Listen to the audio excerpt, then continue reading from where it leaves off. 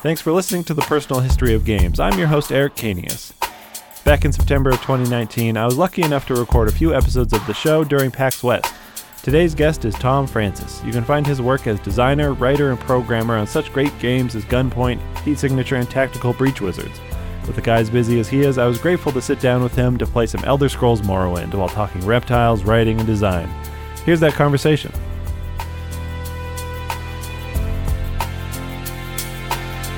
How much Morrowind did you play? Was it a lot? My God, yeah. Must have been one of the first games I got really obsessed with, where I played it for, over 100 hours. Whoa. It's funny, like, in those days, that was extraordinary, but now I have friends who play Dota, and 100 hours to, like, a Dota player is like, oh, so you just started? How the times have changed. Morrowind has a great opening, as I recall, in terms of, like, how you fill in who your character is. It's fictionalized in a cool way. Yeah. I liked it because it was shorter than the other modern ones that I played. Yeah. Because I haven't played Morrowind. I played Oblivion and Skyrim a bit. But I knew friends that loved this game as well. Did you play the other Elder Scrolls before this? No, this is my first. And I didn't know about the series until this. Okay. And it was a case of, like, there was all of the RPGs that my friends were into were either turn-based or you had a party of people, and or when you attack someone, there was just a chance you'd hit. Right. And when I heard about this and started seeing trailers and screenshots and stuff, I kind of was checking off mentally a list of like, oh, you're just one person and it's first person. And if you like hit someone with a fireball, that means it hits them. And that is what got me excited about it, basically. I didn't know of any game like that. It's going to be Pentadact. Where did that name come from? Because that's your Twitter handle and stuff. Yeah, it's I think when I was a teenager, my friends and I would do sort of like, not D&D campaigns, but just make up our own characters and stories and stuff and use those in various contexts. And I always needed a name that was sort of fantasy sounding, but unique. And I was really into frogs. I love frogs.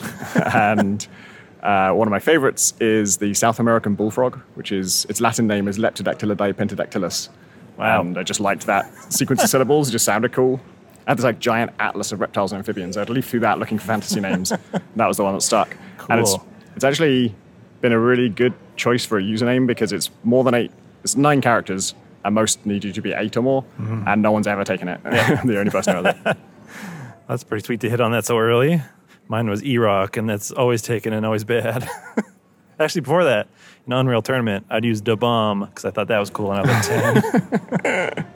It's embarrassing. So you lucked out not getting an embarrassing name. Yeah, mine is kind of dorky, but it doesn't sort of, you can't tell. It hides it. Yeah, it hides it very well. I'm playing Morrowind for the first time since it was new, I think. Oh, jeez. I might have gone back to it at some point in my PC Gamer time to like write a retrospective or something, but even that would have been more than 10 years ago. Mm-hmm. Were you playing other fantasy games at this time? I don't think so. I think I started with Ultima Underworld, and that's actually quite similar to this in a lot of ways. But then I didn't find anything else like that since. There was always some reason that it wasn't my cup of tea, and then Morrowind was the first thing that like filled that box, and in a much more immersive and gorgeous way. What is Ultima Underworld? You mentioned that before we started recording here. Yeah, it's a first-person game where you're thrown in a dungeon, and as you explore, you start to realize it's much more than a dungeon, and you are killing rats and goblins and stuff. And then at some point, I opened like a door and found an orc there, and it didn't attack me, and it talked to me. Oh. And I discovered that there was a whole tribe of orcs living here, and I could trade with them, and I could talk to their leader and find out what was going on with them.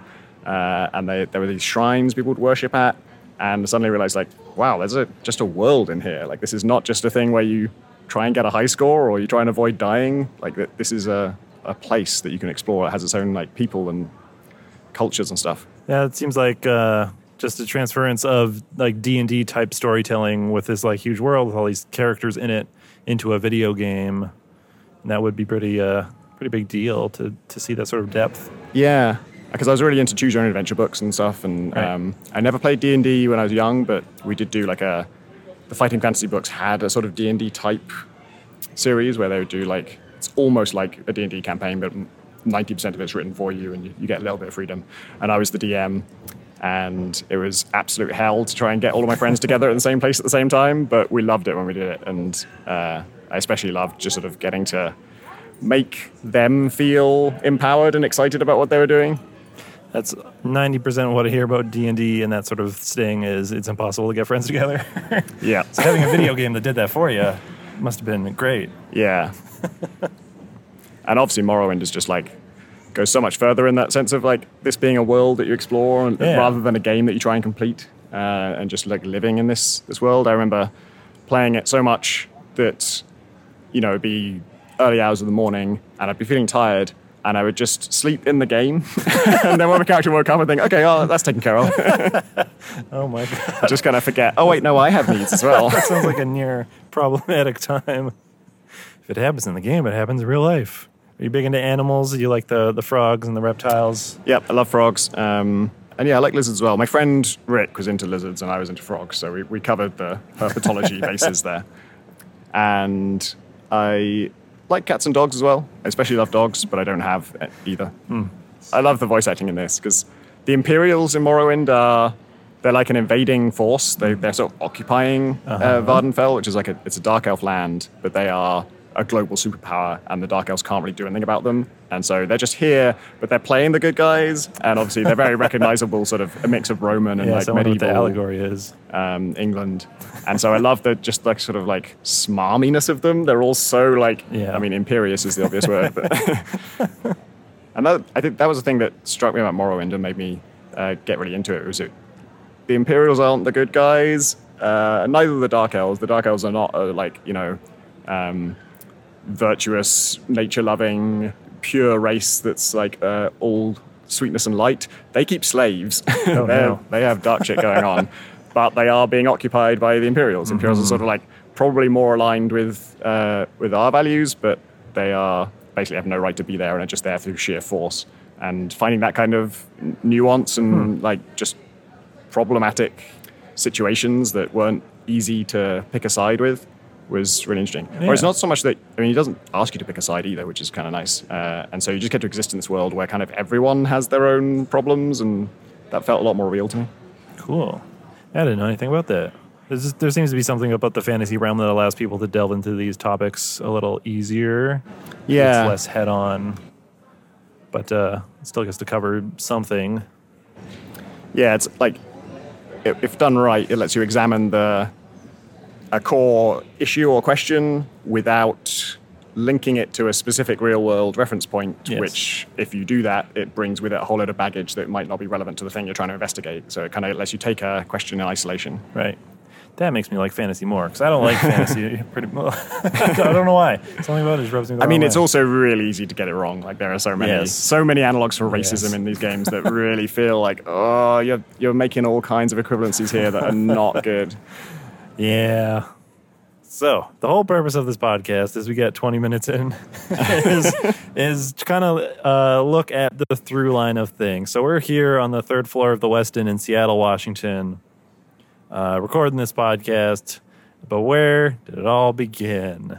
Did you have games at home growing up, or was it all? Yeah, my dad had a PC. Actually, I guess he got us a BBC Micro first. It was that long ago.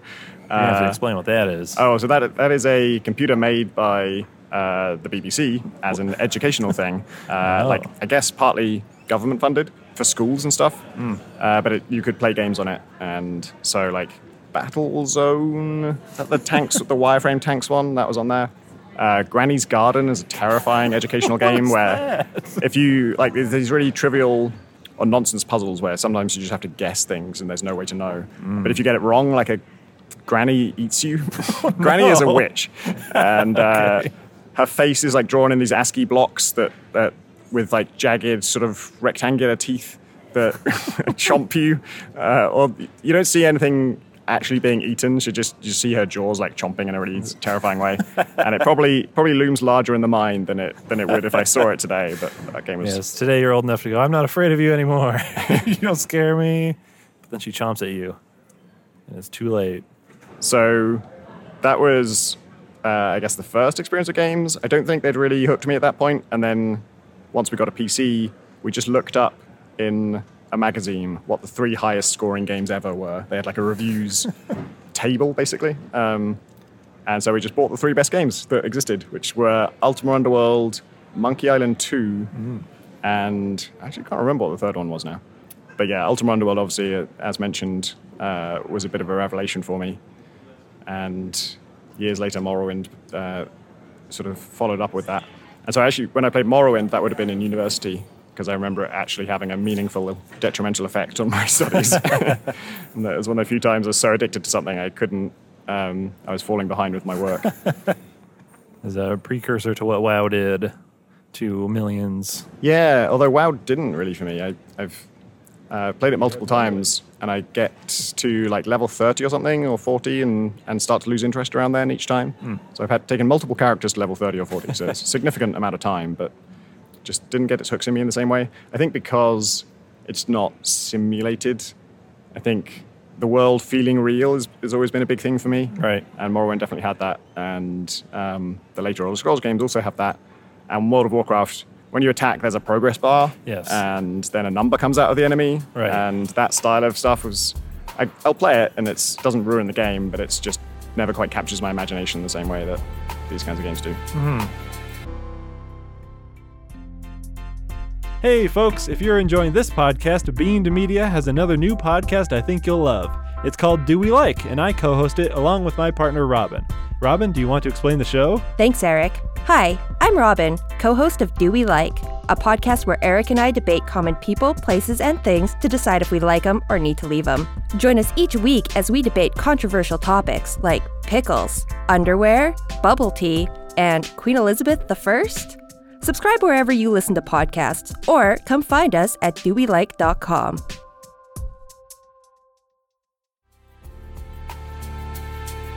I do like the way that y'all min-maxed playing games, or like just getting into a thing. Just like, let's just play the best ones. I don't know. Like, imagine watching movies and go like, what's the best movies? Yeah. It's like, okay, I saw Citizen Kane and The Godfather 2. And Shawshank Redemption, I think, is one of the highest rated. I guess those are movies. Yep. I think that'd be a decent start. I mean, that would be. It's like, man, there's a lot of white men in all of these things. Yeah.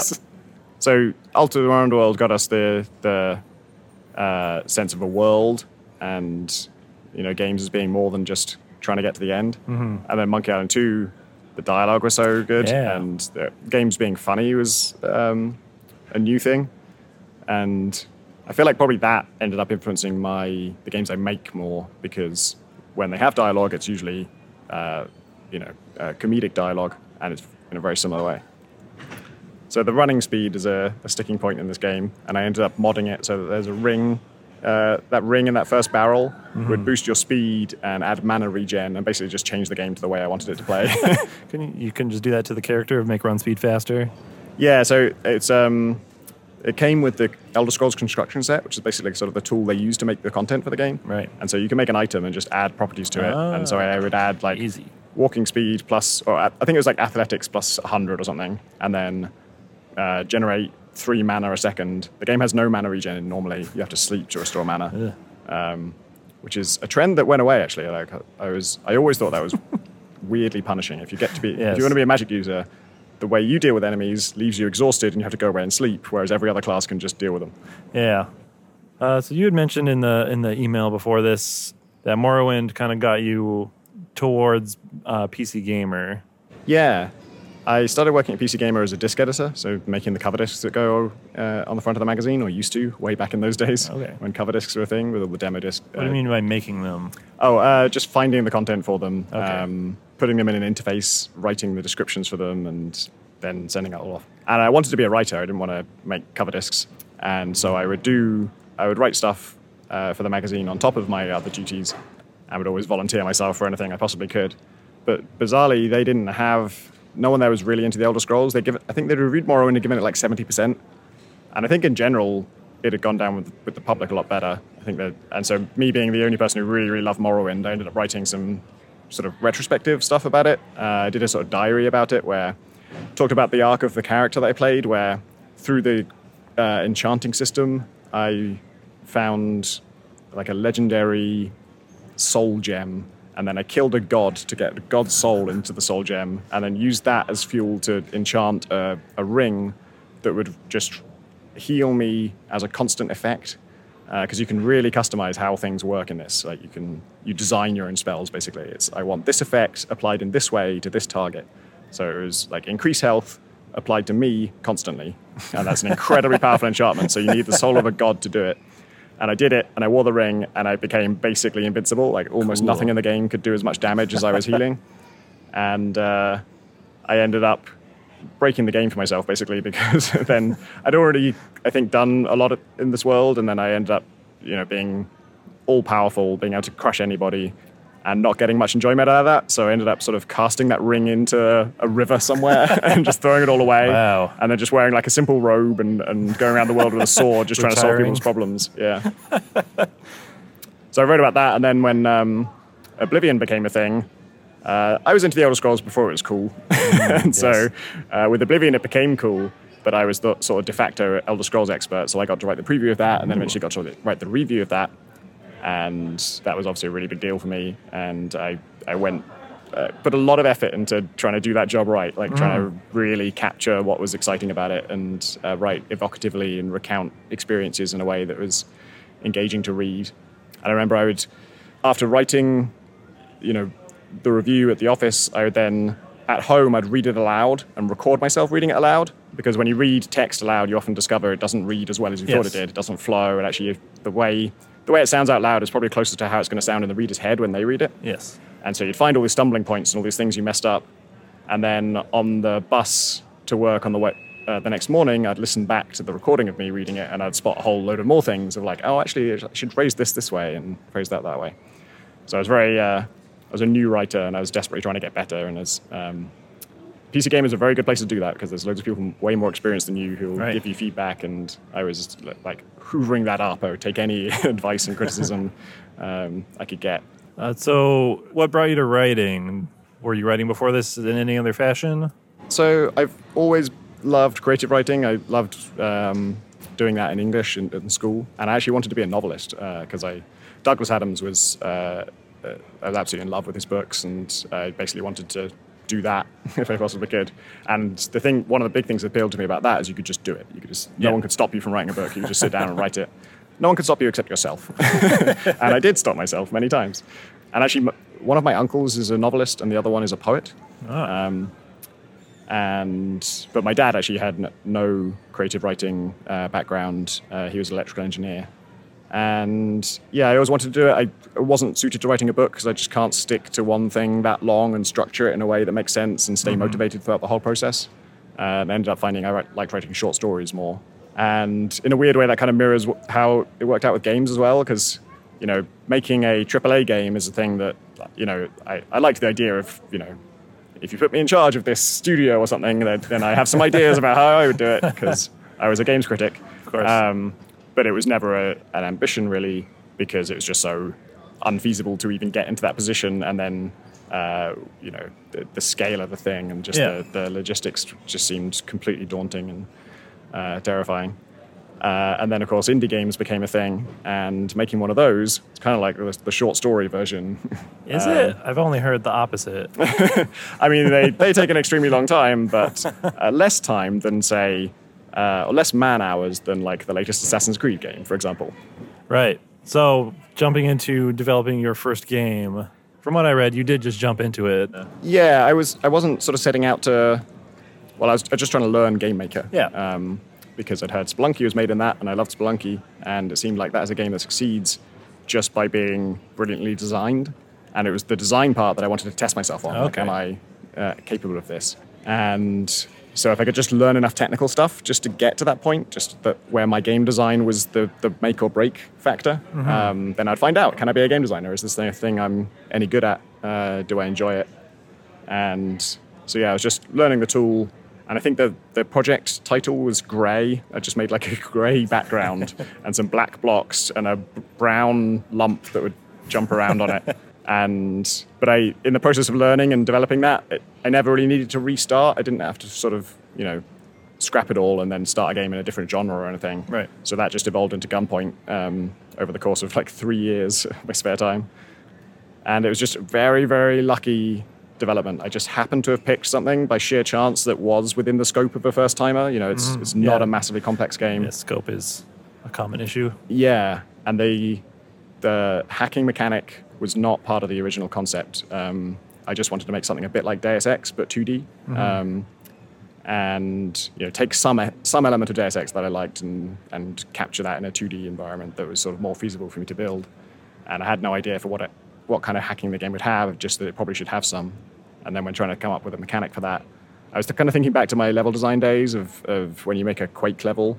If you want a switch to open a door, you have to tell the switch to send a signal on channel 16 and then tell the door, listen for signals on channel 16. Oh. And that freedom of I can link anything to anything, I just choose how these things are connected, was empowering and fun. Cool. And so the Gunpoint's hacking mechanic was just, what if the player could do that? And just make that really visual and really clean and simple to understand what's happening. Well, I say that was the goal. And then through years of testing, we found, people don't understand this. And the absolute nightmare is trying to get people to understand the connections in Gunpoint are one way.